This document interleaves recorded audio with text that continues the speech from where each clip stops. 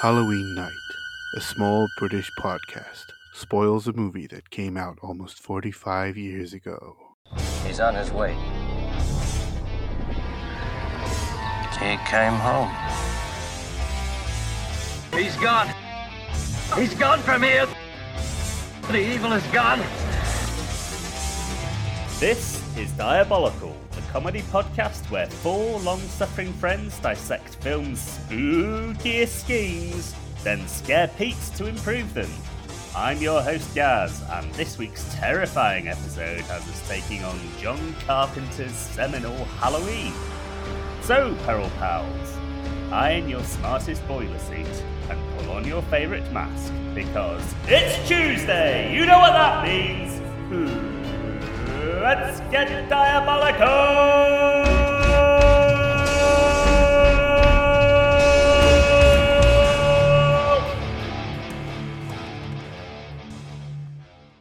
Hello and welcome to this week's Scary Pod, wherein I and my three spooky friends comprise the panel of peril, who will compete at the show's close to see who can improve the villainous plan of the week the best to earn points for the leaderboard in the show's competitive round.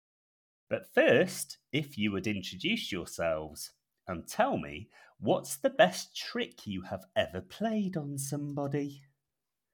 Well, let's just go alphabetical. Well, as I'm the Cinemaster, I come after Ben. All right. That's true.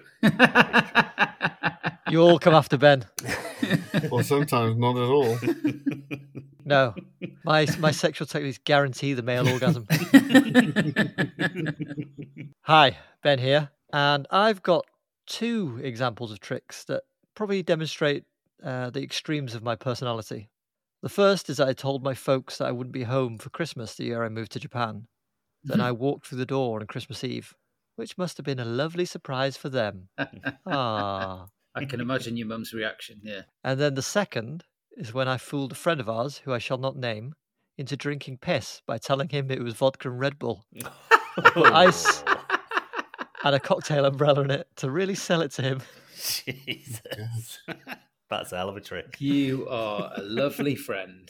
You really But are. that was in revenge. I won't explain the whole story. Oh, revenge is fine. But it was a revenge trick. Everything's fair in love and war, isn't it? So, ooh, the Cinemaster here. Hello. Anyway, my favourite trick, hopefully it's something Craig will remember and possibly Ben, is when you and I, Craig, paid Ben a visit at a university. And we went on a big piss up to the student union. And I decided in my own little mind to pretend I was an American all night. Oh, yeah. Do you remember? I had forgotten, Yeah. I'd forgotten that too. but now I remember. Yeah, so I pretended I'm an American. You chewing gum like Sean Reno. Yeah, I pretended all night, and then I was talking to a bunch of students outside afterwards in an American accent, and then all of a sudden I just dropped it and just went, I'm not really American, and walked off. Those quiche up students didn't know what hit Quiche up students. King Quiche yourself there.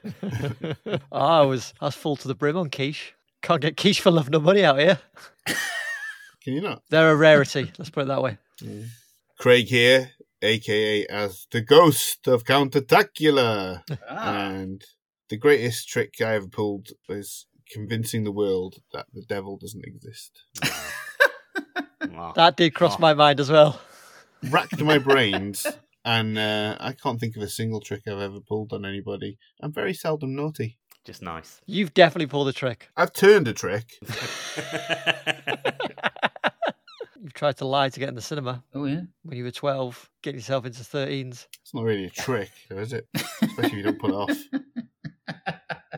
And my own trick is similar to Ben's in that it was a revenge trick. Not really a trick, really, but it was the only thing that I could think of once I set the opening question, which is in university, my former housemates, screwed him out of a load of money and possessions, but he still had the house key. So one night we went into their house and fucking trashed it. Oh my word, it was carnage. Oh, man. It was a lot of fun, let me tell you. Is that tantamount to admission of criminal liability? It could be. This is 20 years ago now. I think the statute of limitations. Yeah. And there we I'm not have sure it. if that counts in the UK, does it? I'm not sure. No, I don't think it does. They have to find me first. Yeah. Fucking pigs. Jesus, this took a turn. Moving on swiftly.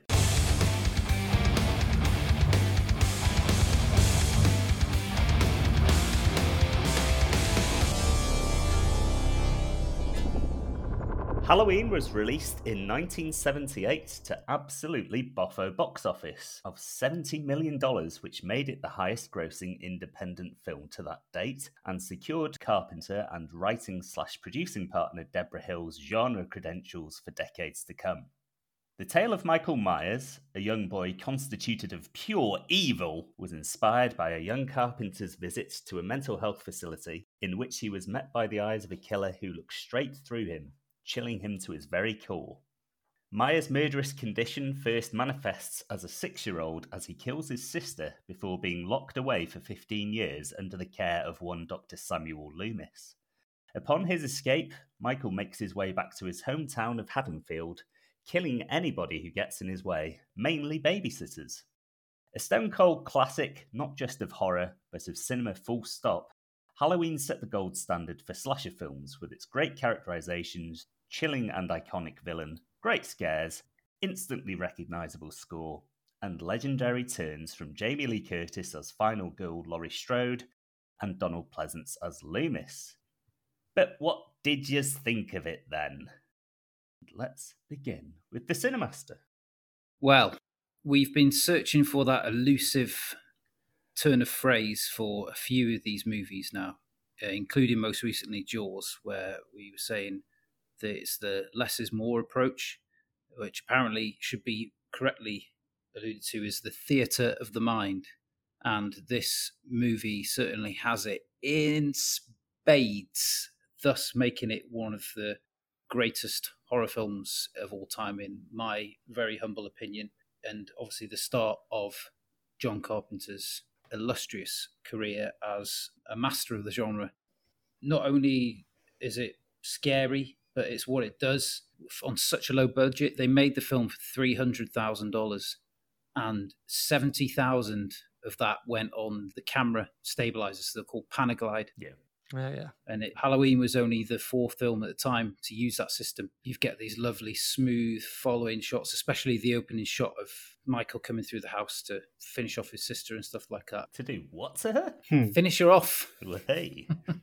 What did you watch? Bumper off, whatever you want to call it. Well, that lad goes up there and comes back down the stairs quite quickly, so I suppose he would have to finish her off. Yeah. Oh. Did you watch Spankoween? Spank my wiener. It's several stages removed as a pun, but you know. But yeah, because of that, obviously they heavily invested a massive part of their budget on that, but it shows the film feels a lot more classy than the budget suggests. And then the people working on it all knew each other, so it was like a big family-run sort of movie as well. Lots of them were friends from college. Some of them were married or going out. And my respect and admiration for John Carpenter and all the people involved in this film is endless. Hallow Cream. That's another one. Hallow Cream. Oh, yeah, that's a good one. Well, since he's hallow creamed all over the microphone, let's hear from Craig. And not for the first time. Well, in your opening, you described it as seminal, and it sure is seminal and fluid. It's a very horny film. Not only is it one of the best horror films, it's really kind of seminal in the truest sense. It's kind of the blueprint and the archetype. You know, Scream was referencing the slasher genre as a whole, but I think so many of those tropes originated in Halloween. And it's just pulled off so well. One of the greatest triumphs of it is the William Shatner mask. Yeah. Because the Shape as a horror character is scarier to me than any other, Jason, Freddy, any of those guys, because that face is so close to being human, but it's just off. It's that uncanny valley feel that you get with some CGI, and obviously the eyes are just empty. In later remakes, you can see his eyes and kind of ruins the effect. But because of that, because the Shape is this almost unknowable presence, it gives the whole proceeding a an atmosphere that you don't get with a lot of these slasher films of like genuine dread. The other thing that I really love about it is Loomis, that they have this story where you know that he's pursuing him. It's almost like a B plot, which is another thing you don't tend to get with films in this genre. And that whole story is really compelling as well, and it's played really well. So it's right up there for me. And the cast as a whole, brilliant, but Jamie Lee Curtis in particular is like magnetic in this. Like every time she's on screen, you're drawn to what she's doing. It's a star-making turn, isn't it? Yeah, completely. Undeniably. Yeah. And people call her a Nepo baby these days. What a bunch of idiots. Fools. Damn hell ass fools. Well, she was given the role as an homage to Hitchcock, right? Mm. Yeah. That Carpenter and Deborah Hill were aware. Yeah, it was the producer, wasn't it? Erwin, is it? Yablans. Yablans, yeah. He didn't know who she was, and then when he found out she was the daughter of Tony Curtis and Janet Leigh, then he was like, right, she's in. That was it. So, it helped her. Yeah, oh yeah, absolutely, undeniably, yeah. but there's no way she's coasted off that.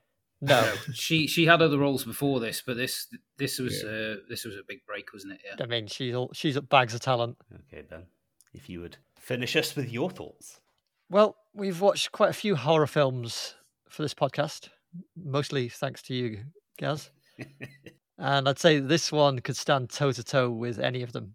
Carpenter gives a masterclass in that less is more, or theatre of the mind, as the Cinemaster pointed out. And he uses the POV shots to make us feel like we're close to Mike Myers, even though we don't see him, which, at times with that kind of less is more, sometimes you do want just a little bit more, but because you're seeing through his eyes quite a bit, you feel like you're there. The POV through the mask when he's a kid is incredible. Yeah. That's amazing. And then, like you said, the strong performances throughout. I'd say Linda's probably the least convincing, but in fairness, she has like the worst dialogue to deliver. Totally. Yeah. And then I don't think anyone's mentioned it so far, but the score is incredible. It's so effective at ramping up the tension that it even makes scenes where the girls are walking down the street in broad daylight feel scary. Yeah. It's crazy. And this is a personal thing, but my only niggle is some of the pacing. I know Carpenter's building the tension, but I'd prefer a tighter first act, just so we get to the faster paced second and third acts a bit quicker. Oh, that's the bit I like. I like the fact that it's cranking up, and you're thinking, sort of, if you hadn't seen the film before and you weren't exactly sure what's going to go on, you kind of think this is the tension with when he's stalking Annie and stuff. It's just going. And it's like any moment, there's probably about 24 points where you think he'd probably pop out now and do it. Nope. Yeah. And then every time. I'm just a bit impatient, I guess. Yeah. But overall, I give it forget the trick. This film is a real treat out of 5. Oh, very nicely good. Done. Very sharp. Hacky as fuck. That's a gimmick at best. My own thoughts on Halloween are that it is nailed on 5 out of 5 classic, just as I said about Jaws.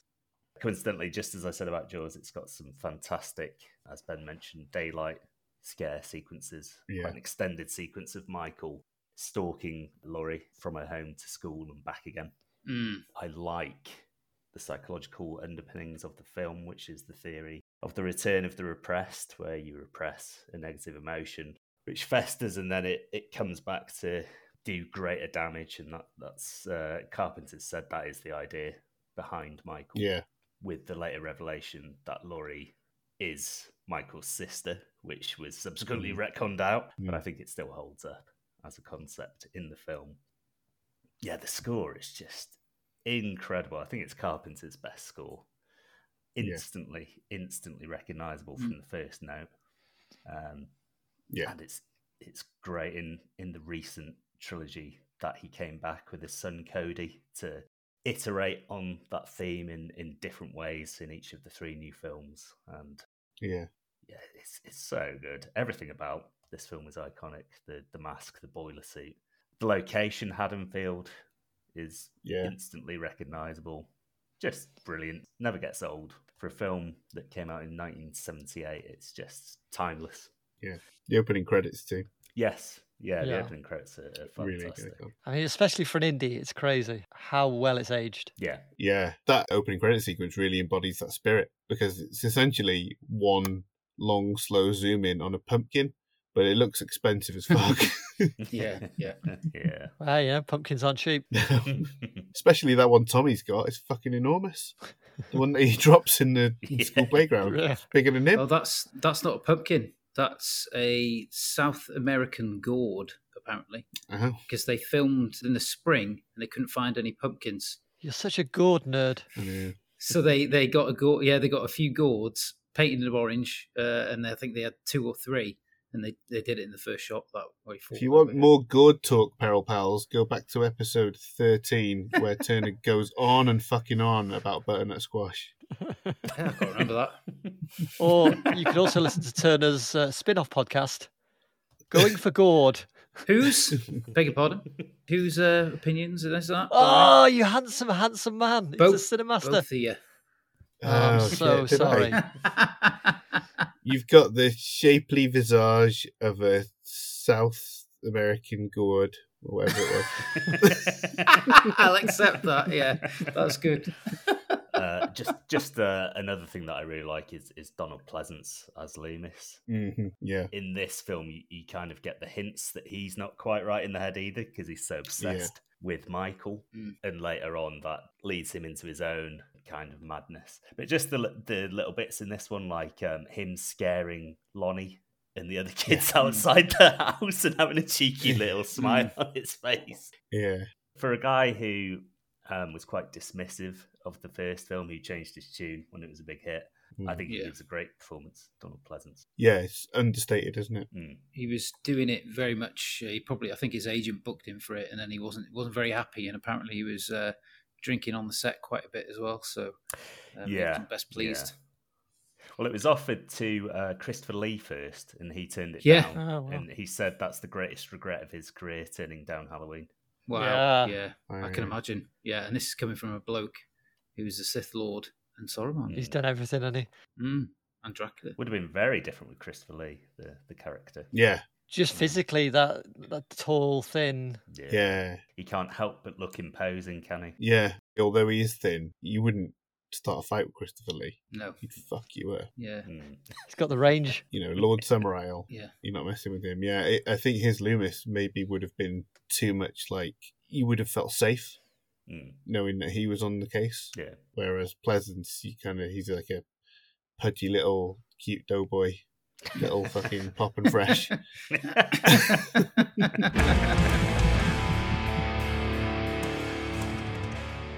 Well, shall we move on to our favourite sequences? And we shall begin with Craig, please. My favourite sequence, I'm probably going to steal everybody's favourite sequence because it's so brilliant. I can't imagine it's not everybody's. It starts with the Shape or Michael pinning Bob to the wall with his knife and examining him like a dog cocking his head. Yeah. But then dressing up like the ghost of Bob with a fucking bedsheet on and glasses over the top. He's a laugh, isn't he, Michael? Yeah, that's what I thought. He's got a sense of humour, hasn't Yeah. He's a laugh a minute. Got a sense of humour, yeah. Definitely. he? He's not dead on the inside, like Loomis says. He's a little scamp. Chasing the girls around at the start, peeping out of the hedge like, Peepo! And then he's gone. Do you know what? It's a fair point. That's how that scene would have looked if it didn't have that music playing. It would have looked like Peepo. Yeah. If you play a clown track over that, you've got a whole different film. And the other funny thing that he does in that sequence is put his sister's tombstone on the bed behind the girl that he's killed. Yes, so weird, isn't it? It's also funny that Loomis is going to see the grave and then they get to the desecrated grave with the tombstone missing and they have to look up to check whose grave it is. You're like, well, it's obviously his sister's. Come on. It's going to be her. I wonder whose grave this is. Oh, wait a minute. Oh, it is hers. Ooh, it's just a coincidence. Don't worry about it. It's just another dickhead's grave. Don't worry about it. Okay, let's see what Ben's favourite sequence was. Well, as Craig rightly predicted, that was one that was top of my list. I also love the opening. Yeah. Just a complete opposite to last week's movie, The Green Lantern, where you get this heavy exposition dump. This just tells you everything you need to do but you don't feel like it's being forced on you.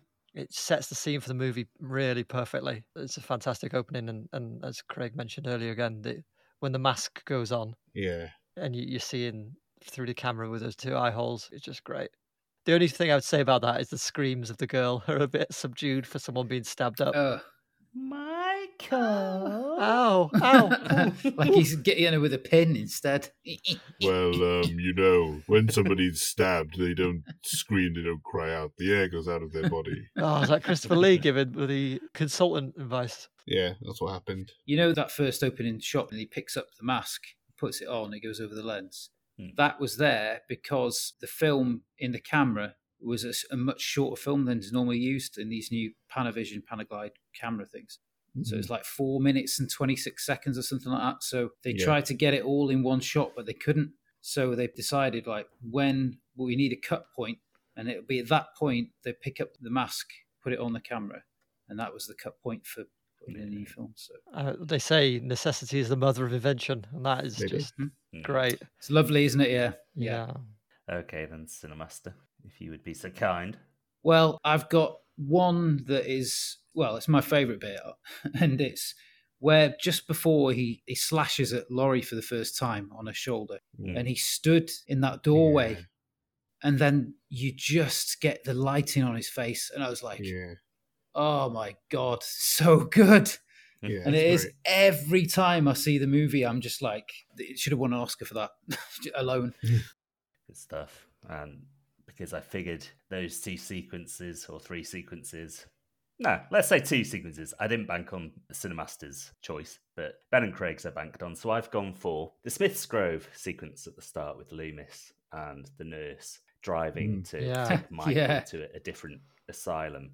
Just the gradual build-up of it. You can't see anything outside the car, and then you see some other inmates wandering around where they shouldn't.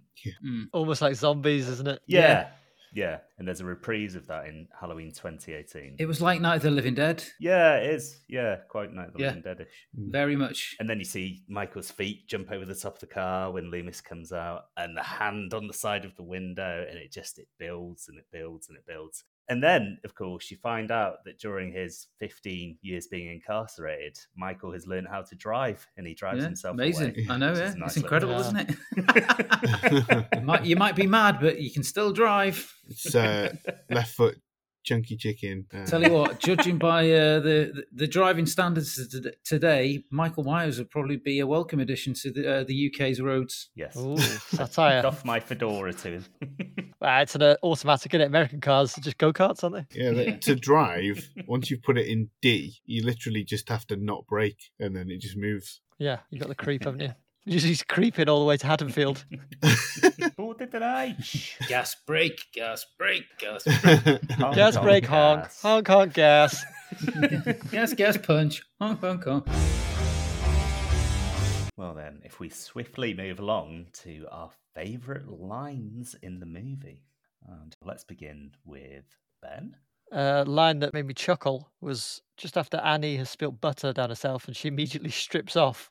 She's been a hell of a lot of butter. She's in the laundry room and then she gets closed in and she's calling for the little girl who's called Lindsay, I think. She's good. Yeah. Lindsay! Lindsay! With a bit of vibrato in her voice. It's brilliant. Like bloody Renee's mother and Hello, Hello. Renee! I was thinking more like Richard O'Brien calling for Mumsy. Well, next, if we go for Craig. Mine is a small exchange. Tommy telling Laurie that he has seen the boogeyman, and Laurie says, okay, what did he look like? And Tommy says, the boogeyman. And he does, doesn't he, Michael? Yeah, the shape, he looks like the boogeyman. He does. Can imprint anything onto that lack of face that he has. I love that they ripped the sideburns and eyebrows off that mask. Yeah. Yeah, great. I should look it up on Google. I'd love to see the original mask, see what it looked like to begin with. It does look a bit different. Yeah, it is quite different. Yeah. Do you reckon it was a big seller, a James T. Kirk mask? It must have sold a bit, I guess. Yeah. But they obviously adapted it quite nicely, didn't they? So the actor kept putting it in his pocket while they were filming, and it kind of got worn and stuff. And when they did the sequel, they thought they'd never be using it again, so they let the actor, it's a different actor in the sequel, they let him keep it. And then when they went to make another movie featuring the shape and they didn't have the mask anymore, they couldn't get it anymore, and they regretted that decision. There you go. Yeah, they messed with his hair as well, didn't they, a bit? Yeah, they Yeah. sprayed it, didn't they? Sprayed his hair black, yeah. They yassified it. But the Shatner mask isn't that much different, to be fair. No. Well then, Cinemaster, would you be so good? My favourite line is a real B-movie line from Sam Loomis when he realises Michael's done a runner. He says, "He's gone! He's gone from here! The evil is gone!" Yeah. It's like,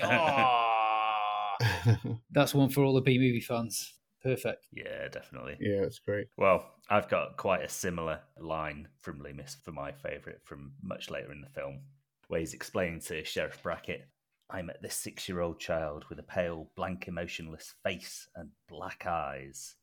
The devil's eyes." He's just like, come on. He's slathering this on so thick. Speaking of Sheriff Brackett, Lee Brackett, I wondered, is he named after Lee Brackett? He is. Lee Brackett, the screenwriter of The Empire Strikes Back. Oh, really? Also screenwriter of a couple of Raymond Chandler, Philip Marlowe adaptations. All right. Big Sleep and The Long Goodbye. Ooh. So that's a nice little Easter egg. Ooh. I thought, Lee Brackett? I wondered if Sam Loomis was named after Sam Loomis, and he was named after Sam Loomis. Yes. Yeah. From Psycho. Yeah. Speaking of the sheriff, I'll just sneak in one more line. I like it where he says to Donald Pleasant's character, "All right, I'll stay with you tonight, just on the chance you're right. And if you are right, damn you for letting him go."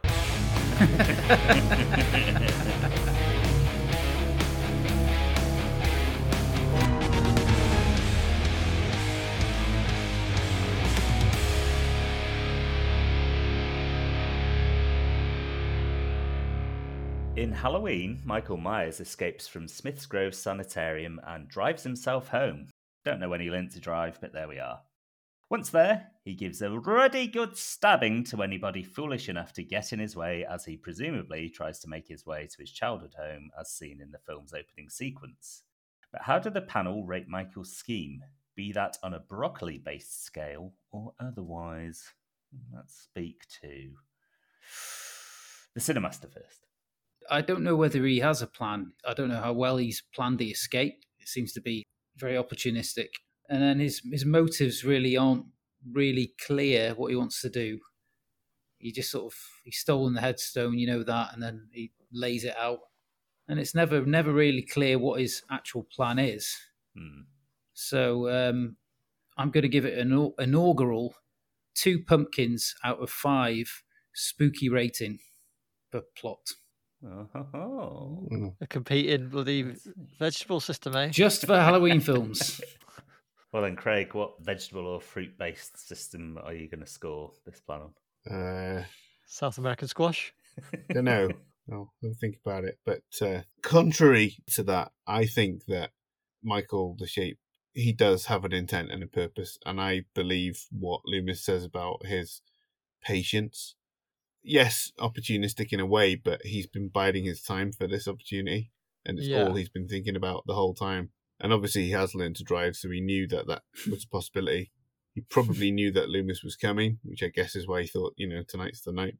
I'll let some of the inmates out and let them wander around. And I think what he wants in true slasher style is to punish promiscuous teens.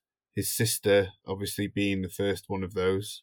I don't know if he's some kind of prude or puritanical or whatever. Now, you do not punish women, Dutch or otherwise, for having big breasts. But for having sex in horror movies, cardinal sin, as your man from Scream will tell you. So I think that's really what he wants, is just to relive the killing of his sister there. And so I think he pulls off his plan brilliantly, considering the means at his disposal, and the depth of his patience is disquieting, but it's impressive.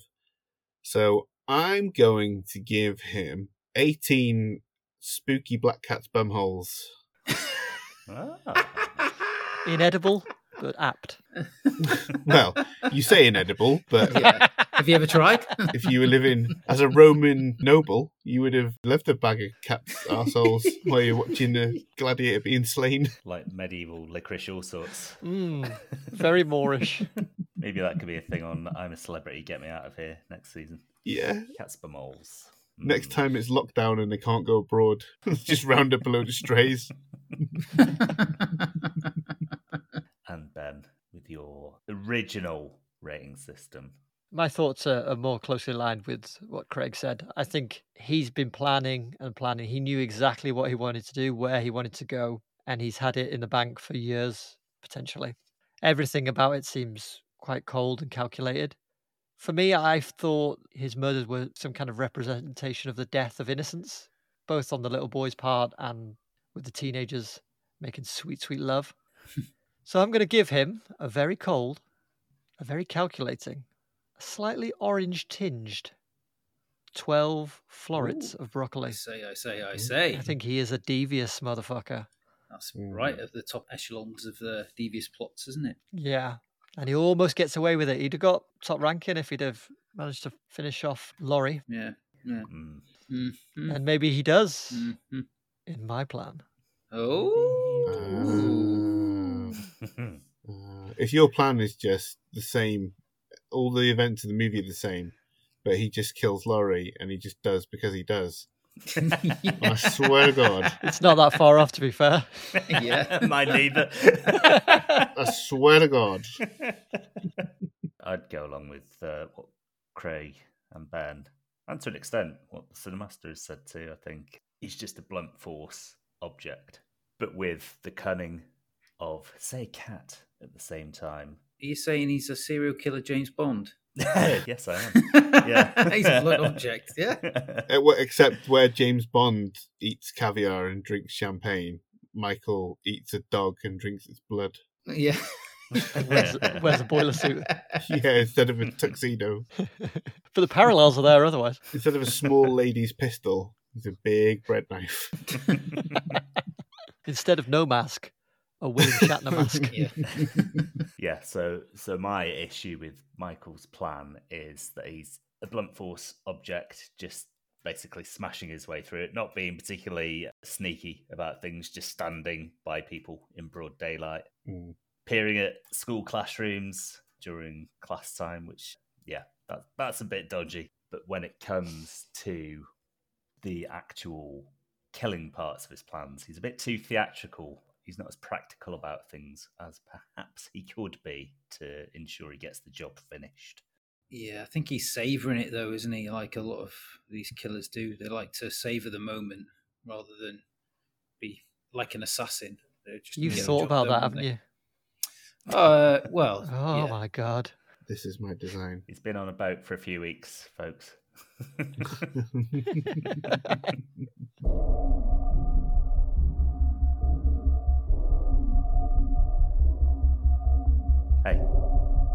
Hey, Peril Pals. We'd like to thank you very much for listening to our show so far. You're great. But do remember, if you like what you hear each week, please subscribe, leave us a written review, and follow us on Apple Podcasts if you're there. It's the best platform, which will help us grow the podcast, and you Peril Pals are a very important part of that process. If you aren't on Apple, rate us on your provider of choice and follow us on socials at DiabolicalPod.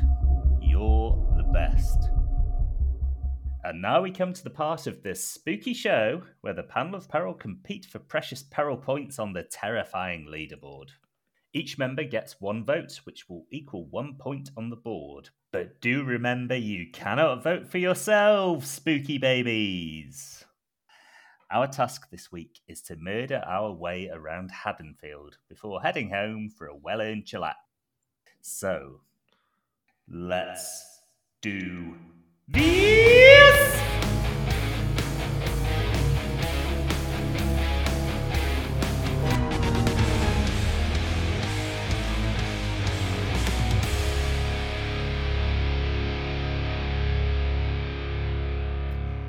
We'll begin with the Cinemaster.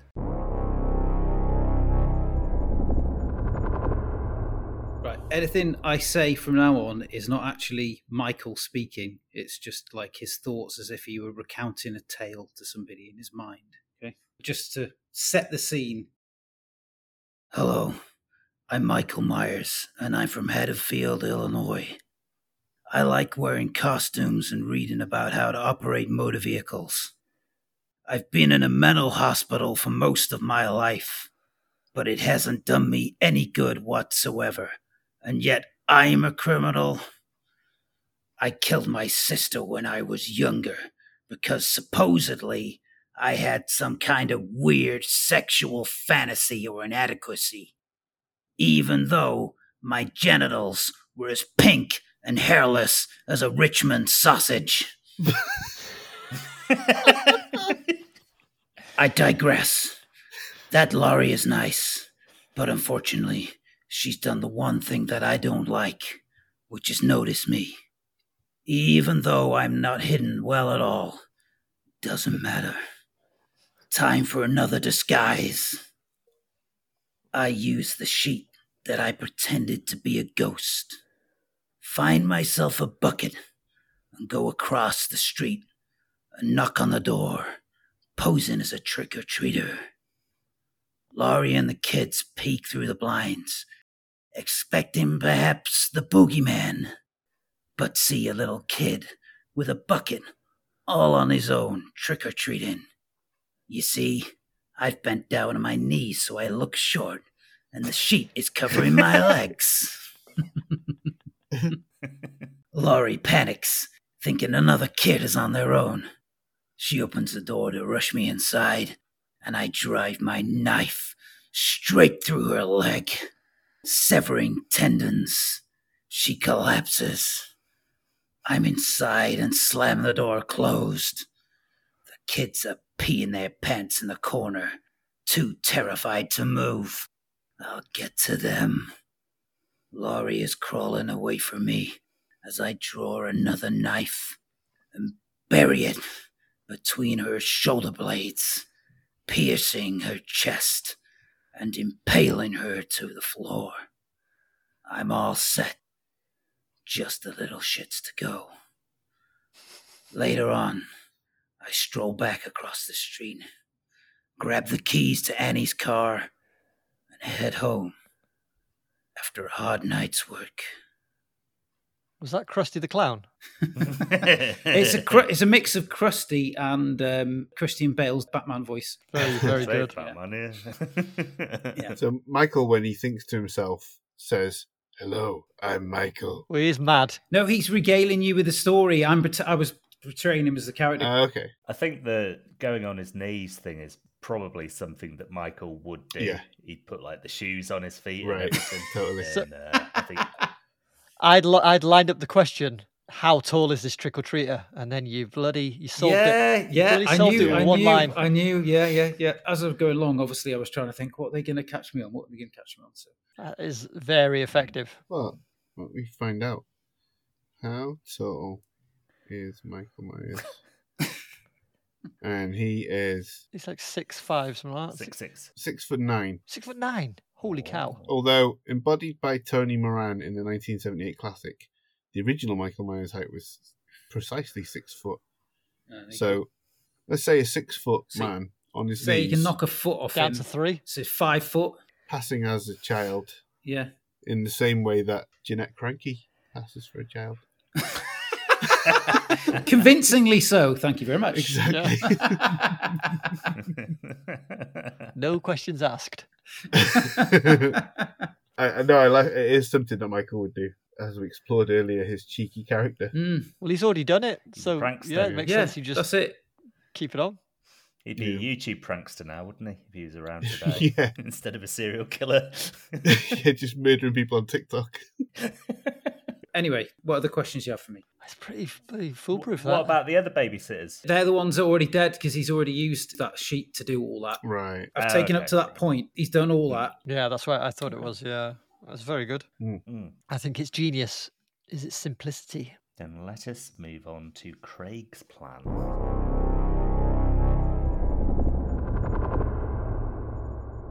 The night he came home, Michael Myers found the proverbial Goldilocks sleeping in his proverbial bed. But before he could even get there, he found there was a babysitter in almost every house on his block. And since he'd set his mind on going home as the crow flies, he'd need to deal with them first. He had a good think about how to deal with babysitters, drawing on his vast knowledge of cinema and literature. Naturally, his first thoughts had been of Mary Poppins, whom Michael knew would do anything to get her chimney swept. He put on some blue overalls, the closest he could find to Dick Van Dyke's dungarees at short notice, and performed a jig for the first babysitter he encountered. He was disappointed to see that she did not join in with the dance, nor sing along with his muffled grunts, and kept asking him to leave, so he shoved a chimney brush down her throat until it came out the other end, and carried on. As Michael had learned from porno, all babysitters find dads sexually irresistible. Michael had stolen himself a mask of a handsome man, Captain Kirk, which he made even more attractive by removing the eyebrows and sideburns. Unfortunately, he was saddened to discover the next two babysitters he met were barely turned on at all, screaming and running away, and his arms got tired from choking them to death. Eventually, his mind turned to Marilyn Monroe in Don't Bother to Knock, and he recalled the truth that all babysitters secretly want to kill their young charges. And so it was that Michael spent the rest of Halloween night tricking teenage girls into killing the children they were meant to be watching.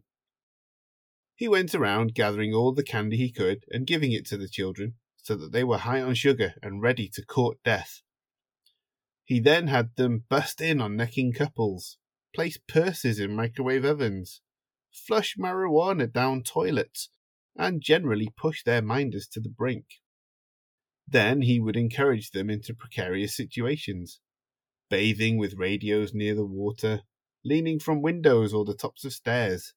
Inevitably, accidents happened, the children were slaughtered, and the babysitters carted off to the loony bin, protesting that William Shatner made them do it. When his work was finished, Michael sat at a desk near his favourite window and began the first draft of what would become 1987's Adventures in Babysitting. Somewhat inspired by Halloween Ends. Get the babysitters to kill the kids. Yeah, that's a good plan. I like that. Been two very solid plans so far. Just remind me, how does he convince the babysitters to kill? Well, they want to. That's what he knows from having seen the Marilyn Monroe movie, Don't Bother to Knock, in which she wants to push the kid she's sitting out the window when the guy is around, and she would rather be courting than child-minding.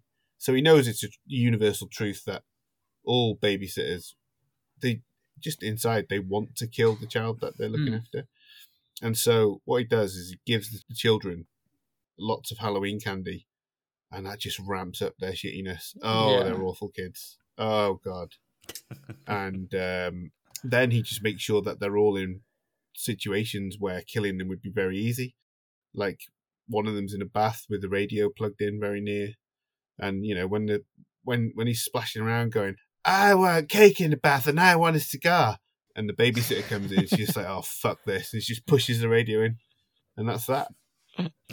Do you think it sort of lessens the pleasure for him, though? Because obviously he takes pleasure from the killings himself. He's sitting in the corner watching her. This is brilliant. Yeah. So you still think he'd take pleasure from the killings, even though he's no longer gutting them or whatever? Yeah, he's still the architect of it all. It's still his design. And he's reveling in the fact that not only is he getting to orchestrate these murders, he's also seeing other people get blamed for them and get carted off to the quote-unquote loony bin, which is where he went. So there's just levels of pleasure. So he's like a Charles Manson type. Yeah. He thinks it's very, very funny. I see Annie.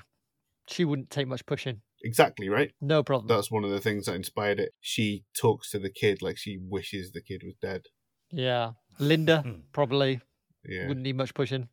Laurie, our moral centre. Yeah, she'd need a bit, but that's why you have to give the kids all the sugar, because those kids are reasonably well behaved. Like when they see the boogeyman at the window and she tells them to sit down and be quiet, they just do it.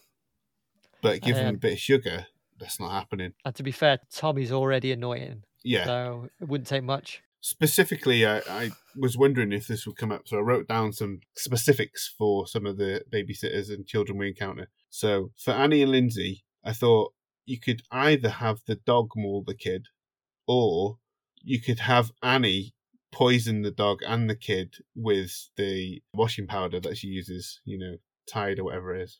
And for Laurie with Tommy, he could just have a jack-o'-lantern carving accident. Whoops! Oh, I've nudged Tommy and he's accidentally cut his wrist. Oh, he's bleeding everywhere. Oh, it's too late now. I wonder how many jack-o'-lantern related deaths there are each year in America. 11. Lucky number 11. Yeah. Always 11 every year. No, that's not an average. Any further questions for Craig? No. Then let's just move on to Ben's plan.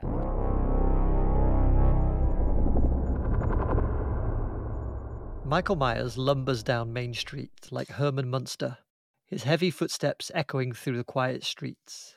Clomp, clomp, clomp. It doesn't take long to steal the knives, ropes, and white, expressionless mask from the hardware store. As he leaves, his eyes peeled for a tasty stray dog to eat, he notices Big Al's Sports Emporium across the street. A pair of Asics Onutska Tiger Montreal 2s, white with blue and red trim, spin on a plate in the window. He must have them. He breaks in as effortlessly as he did the hardware store, and in moments is wiggling his toes inside a size of pair 11s. What comfort! What style! A shoe of undeniable quality. He leaves the Emporium and finds himself walking at a significantly higher speed than earlier. Those clumpy boots were more of an encumbrance than he'd realised. Further down the street, his attention is caught by a TV in the window of Sloppy Steve's Discount Electronics. The Mike Douglas show is playing, and there's a high-energy fitness guru with a head of hair that defies gravity and an outfit that would make Elton John blush. Michael begins to copy the aerobic exercises he sees on screen. He feels his body begin to loosen significantly. On his way home, moving faster and more fluidly than ever, he decides to incorporate the simple stretches into his daily routine. The next day plays out in a similar way as in the movie. He stalks the girls and begins to kill them one by one. Only now, thanks to his sporty new sneakers and loosened muscles, he is able to move significantly faster. This allows him to get the job done in record time. He springs up from the ground quicker, he slashes with the knife quicker, he even crosses rooms in half the time it took previously. He really has become an efficient killer. Like a special forces killer, essentially. Well, he was just moving a bit slowly for my tastes. Got a bit of extra kit. Yeah. Done a bit of extra training. Yeah, exactly. He moves deliberately when people can see him, but when he hides behind that hedge, he's gone, isn't he? He's pegged it. That's what he wants to Easy, be. yeah, lightning. Yeah, if the camera had been there, you would have just seen him running really awkwardly, like Bill Murray in Rushmore. There's a funny YouTube short of him running whenever anybody's not looking, and then as soon as they turn around, he's like stood there completely still staring at them. Well, now he's got these trainers, he's even faster. So is your supposition that the reason Michael fails to kill Laurie when she's hiding in the wardrobe closet thingy is that he's too slow? He's just too slow in general. He gets up and he's creeping over. He does successfully kill everybody but her. Yeah. So yeah, I think if he moved a bit quicker, he'd have got her. He would have made it to her sooner, taking her more by surprise. Yeah, but what he lacks in agility, he makes up for in longevity, doesn't he? So he's hard to kill, isn't he? Yeah. Well, imagine he's got the agility and the longevity. Yeah. Woo! Yeah, I see what you've been doing there. Yeah. That's a saucy proposition. Yes. Literally a deadly combination. Yeah. Yeah. What would he do with rollerblades, do you think? Be unstoppable. I don't think there was rollerblades invented then. It was just roller skates, wasn't it? Well, roller skates, rollerblades, tomato. I've got Onitsuka Tiger trainers. Me too. Okay. Any further questions for Ben? No. Not from me. Nay, say I. No. Then I will finish us all off.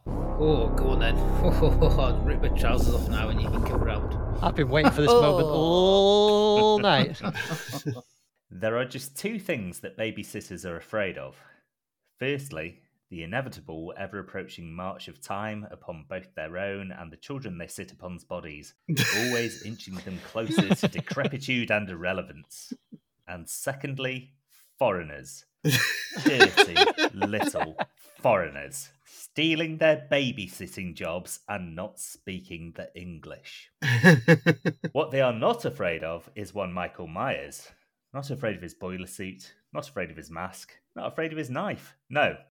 What Michael needs is to go maskless, showing off his nasty shiner and luscious blowjob lips.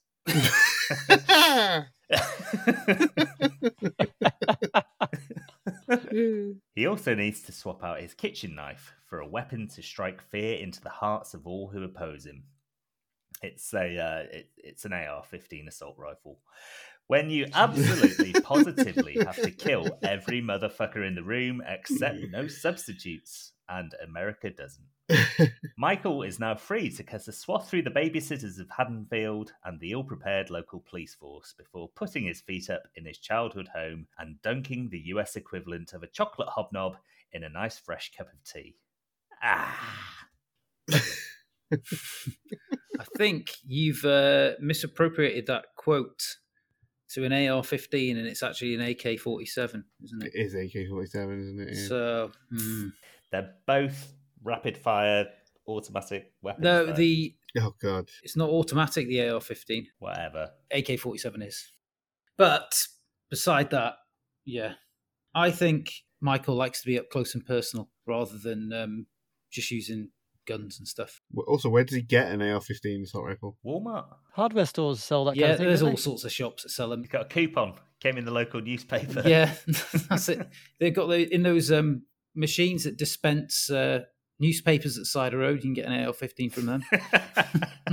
I thought it was a weird decision to show his face in the movie, but I thought his eye was like that because Laurie had just stabbed him in the eye with a coat hanger. Oh yeah, that's right. Yeah, Possibly, but in terms of the actor, it's because he was in a bar fight the night before shooting. Oh, right. So they could have added the stabbing from Laurie to account for it. I think the original concept was that he'd just be like a handsome, normal-looking guy. Right. But then he turned up with a big shiner. Right.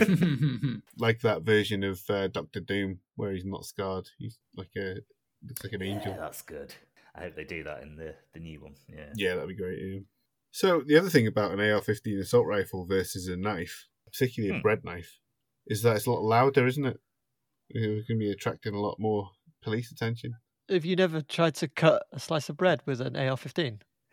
Just whisper quiet. It's like a hot knife through butter. You shove the muzzle into a loaf and you got a silencer, but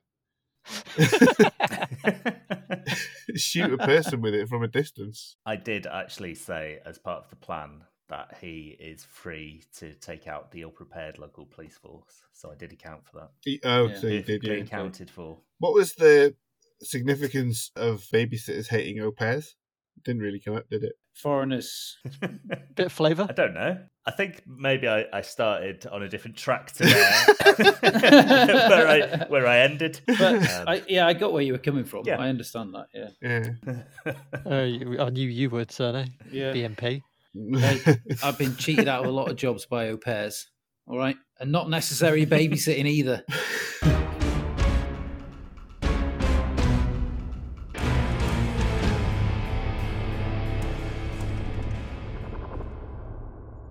Those plans, if I'm not mistaken, were eerily diabolical, wasn't they?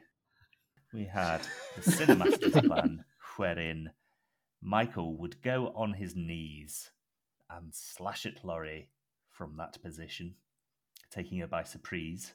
Craig's plan, which supposes that all babysitters want to kill their babies / children, which would then result in them being carted off to the loony bin. Ben's plan, which was a get fit quick scheme for Michael, making him a more efficient killer. And my own scheme, which saw Michael get a gun. If we could just go alphabetical again and reveal whom we voted for. Sometimes in life, simple is best. And that's why I voted for the Cinemaster. Yes, I like my simple with a bit of twist of lemon and lime, so I've gone with Ben. Woo. Well, I like the characterization of Michael Myers as a little cheeky prankster, so I have voted for the Cinema Masters. Cinema Masters. Thank you. And I too have voted for the Cinemaster. Ooh, big week for the Huge Cinemaster. week for Cinemaster. You're all so kind. Thank you. Pushed him into the bloody lead again, hasn't it? And with that round of voting, the scores stand at in the lead with lucky 13 points is the Cinemaster. Wow. Friday the In 13th. second place with 11 points is Craig. In third place with 9 points is myself. And in last place, but gaining a point, is Ben with 7. Ooh. Yes. Lucky number 7. How many points have I got? You've got 11. 11. The same number of pumpkin-related deaths in America every year. That cannot be a coincidence.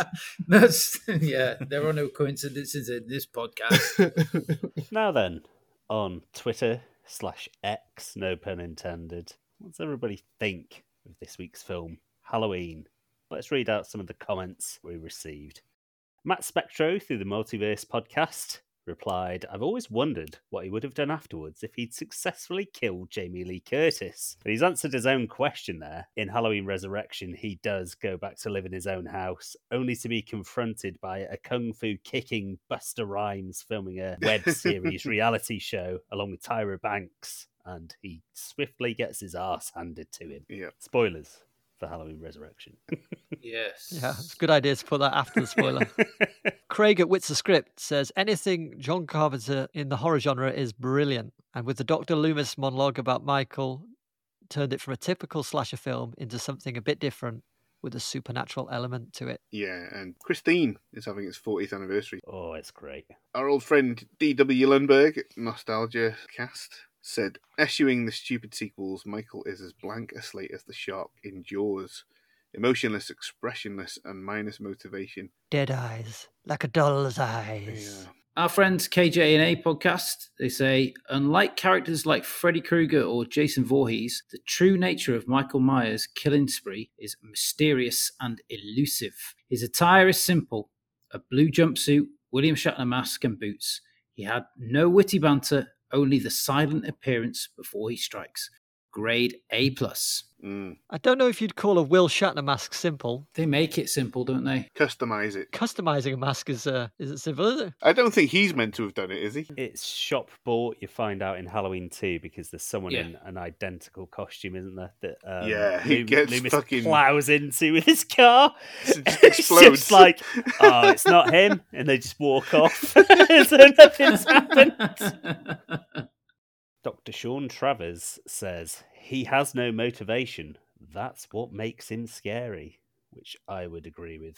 Yeah, they give him he is- motivation retroactively, don't they? But yeah. Yeah. here's one.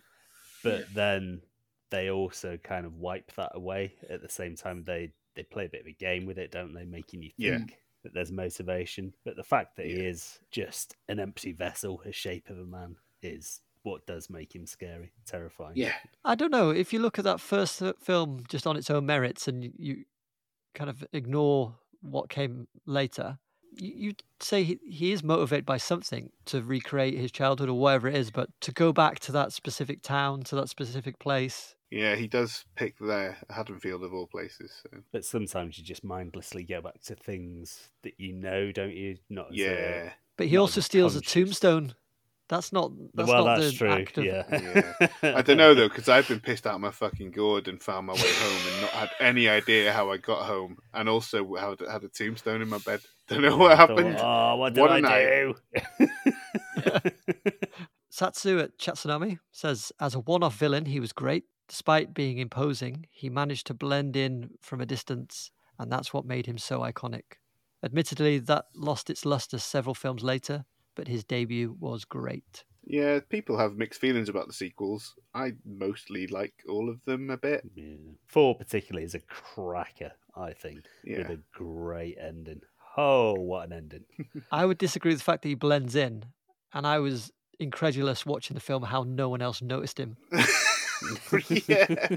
Well, the picture I posted on this of him hiding behind a bit of the bush, I think shows that he doesn't blend in at all. He's a good 2 meters from it. Yeah.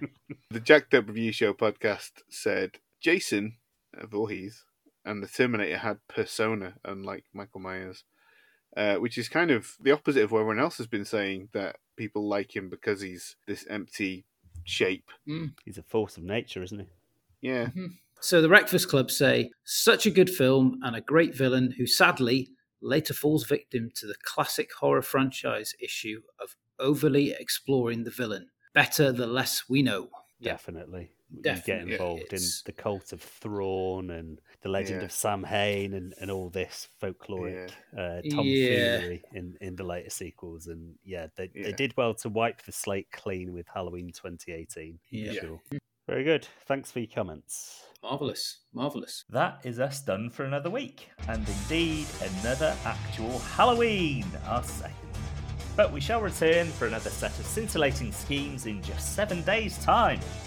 Craig will be sitting in the big boy chair with his choice of film, but what the deuce will we be discussing? Well, it's going to be a real change of pace, I think. Halloween 2? Yeah. Halloween 3, very different. Really different marketing. No, we're going to be doing a comedy with some musical elements. It's quite an old film, and one that you might not consider has really a diabolical villain, but it certainly has a diabolical scheme, and that movie is The Producers. Is that original, or is that Matthew Broderick's Oh, very much the original with Gene Wilder, Zero Mostel. Lovely. Well then, Peril Pals, join us next week as we discuss Mel Brooks' The Producers, and I promise you that we will be there on time, on form, and on a mission from the Dark Lord himself to entertain you. Until then, remember, everything will be alright in the end, and if it isn't alright, then it is the end.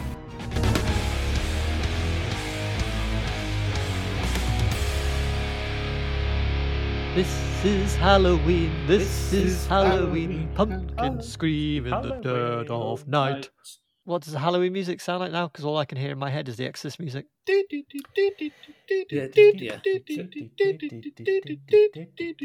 it. Then occasionally it's the synth going. Yeah. Right, Craig, can you do the Halloween music? Gaz, put yourself in the mind of John Carpenter and put lyrics over the top of it. Michael Myers is fucking nuts, yes he. I'm Michael Myers and I'm here to say I need to put my knife away. Gonna put it in your chest. That's the place that I like it best. Craig, Halloween music, go.